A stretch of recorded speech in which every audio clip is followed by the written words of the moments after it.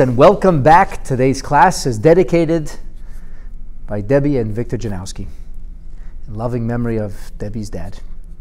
A very special Yid, Reb Benny Karakowski, Dovber, Ben Eliyahu Aryeh, may his neshama have an aliyah, and may we be able to share good times.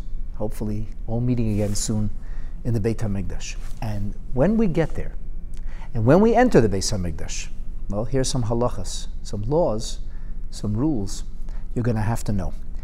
Hilchot Beit Habechirah, we are now in the 7th chapter, and we're learning the 3rd halacha.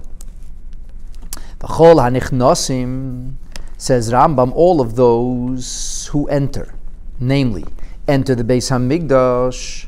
That is to say, there was not a specific gate through which you had to enter, but regardless of which gate you chose to enter, whether it was the primary entrance on the eastern end of the Beit HaMikdash complex, whether it was the area or the doors on the right or left, which were north or south, regardless of which door, of which gate you would enter into, the Rambam tells us, nichnosim derech yamin.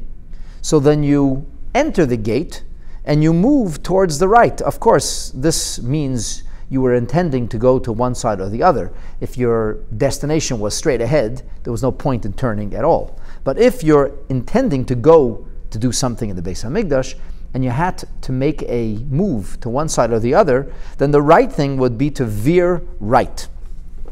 That's the right of way, or the right way, to enter the Beit HaMikdash. Umakifin, and then you'd make a full circle, v'yetzin derech smoil, and you'd leave the Beit HaMikdash on the left of your entrance. So funny enough, technically you'd be leaving on the right too, but it would be the other side from which you had entered. So it would be called leaving by the left. And that is to say, so if you're, imagine that I'm entering the Beit HaMikdash and this is the area and I need to go there or in that direction. If I needed to go to the right, obviously I turn to the right, but even if I need to go to something on my left, I would make a move towards the right, and I'd circle around until I got to where I had to get on the left. And if I went to the right and did what I had to do, I wouldn't simply retrace my steps. Instead, once again, I'd circle around, leaving from the left. Now, this halacha that the Rambam essentially shares with us is based on the statement of the Mishnah in Masechet Midot, chapter 2, Mishnah 2. And the Rambam La'am maintains that by quoting the Mishnah here, in this chapter, the Rambam is emphasizing that this business of the right away or circling left is a part of demonstrating our awe and our reverence for Hashem and Hashem's Beit HaMikdash, the Shechina. Because in the Mishnah and Midas, it's not actually included within the discussion of the Moira and the Kavod and the Yira. But since the Rambam chose to make it the 3rd Mishnah in the 7th chapter, that obviously tells us much about how the Rambam views the essence of this comportment and why this behavior is important and what it expresses. What motivates it, if you will, or where does it come from? This is the jurisprudence, the philosophy behind it. Now, the Rambam in his commentary of the Mishnah says, for example, if one were to enter through the Shushan gate is on the east, then you would not turn towards the Chulda gates. The Chulda gates were on the south, but rather you would turn towards Shar Tedi, which is the northern gate, or that area. Now the Tosfos Yom Tov says, when it says to circle and leave on the left, it doesn't necessarily mean that you had to exit the Beit HaMikdash from a gate in the opposite direction. It just means that one would continue circling towards the right, even if it would be shorter to leave on your left, you'd go all the way around. You take a longer or more circuitous route. And the notion of that circuitous route was essentially to demonstrate that you're not in a rush to leave the Beit HaMikdash. As the Ran explains in Masechet Megillah, Al Yedeze, by doing this, Marich Darka, a person is taking the lengthier way.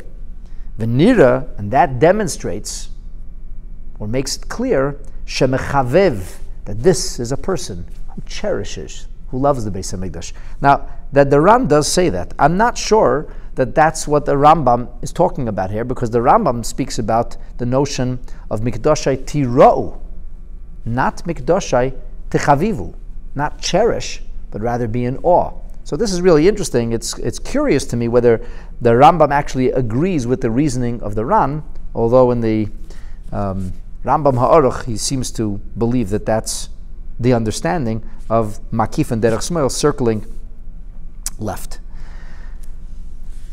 Now, what happens if somebody is in the midst of what you would call an extraordinary event in their life? So here we're told that things get a little bit interesting.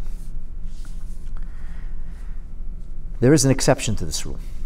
Chutz, with the exception of Mimisha Eiroi Davar, somebody who would have experienced something grievous, an unsettling event in life.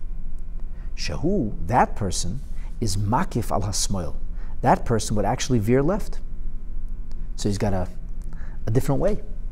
Now, what is this davar? What is this davar that would happen? It says chutz mishaer davar. So the davar is understood to be either having lost a loved one, some major life cycle event that, heaven forfend, disrupts life as we know it. And this might be the first time that a person got up from Shiva and now is going to the Beit HaMikdash.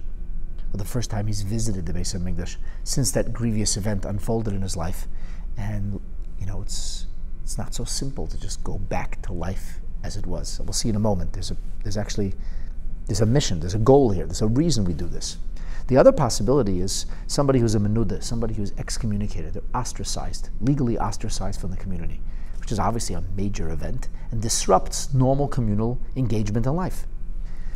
So a person like that, the Rambam tells us, would be makif al hasmoil.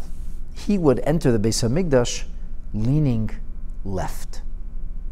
Now, circling left or leaning hard left would essentially communicate something to people. By seeing him enter left, so people would then be motivated to ask this individual, Malacha makif al hasmoil, why are you leaning left? Everybody leans right, everybody veers right, and you're leaning left, you're entering, you're veering towards the left. What's going on with you? And the person would answer, Shani Ovel, I'm a mourner. I lost a loved one. So this would kind of provoke the question. The fact that a person would be in that kind of situation would necessarily cause people to ask. And because it would cause people to ask, it would be a positive thing, an opportunity for people to find out what was wrong with somebody.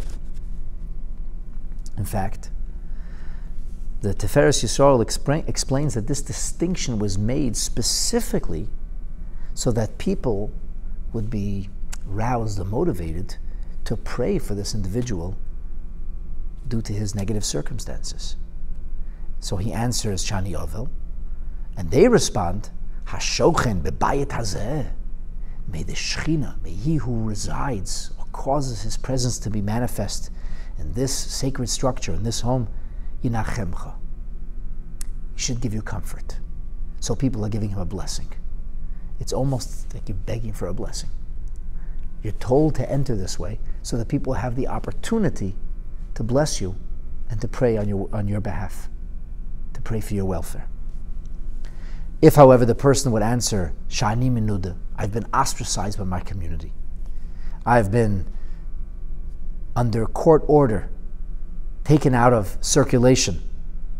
I've been banned, which restricts business activities, social interaction with people. So I'm distanced from everybody else. Then the people would respond, Hashochin bebayit hazeh. We're sorry to hear that. May he who resides in this home, yitain belibcha, cause you, place in your heart to change. You should have a change of heart. V'sishma l'divrei chaverecha. You should listen to the words of your peers, of your community.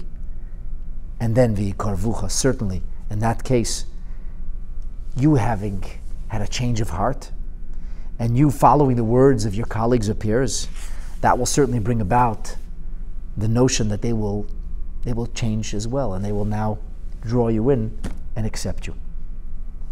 Now the Mishnah that this is based on brings the opinion of Rabbi Meir, who maintained that the response would be Hashochen b'bayit hazeh, the one who lives in this house, the one who resides here, the Shechina, so Yitain bilvavam, should give them a change of heart. Rabbi Yossi disagrees. He says, if you say, may the good Lord change them, they should have a change of heart, then you're indicating they did the wrong thing.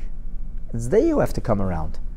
And therefore, Rabbi Yossi says, that suggests that the court, the Beit Din, was unfair in its judgment. And that's inappropriate.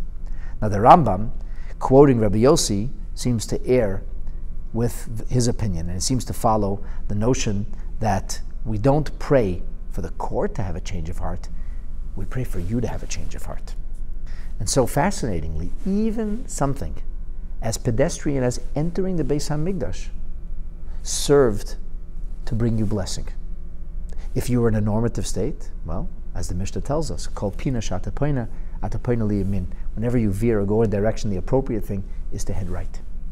However, if you're under the influence of an extraordinary event which disrupted your life, going into the Beis HaMikdash, just going in, would immediately result in people asking about your welfare, and then responding once they know why it is that your life's been disrupted, responding with their blessings for comfort, or praying for you to have a change of heart and return to be reabsorbed by a decent, upright, and good society. And of course, we pray that with Hashem's help, very soon we'll be entering the Beis HaMikdash again. And as when Mashiach comes, there'll only be good things. We'll all be entering towards the right and be able to bask in the glory and presence of Hashem's Shechina in our newly rebuilt Beit HaMikdash. B'Habechirah will be Amen. Thanks for joining today.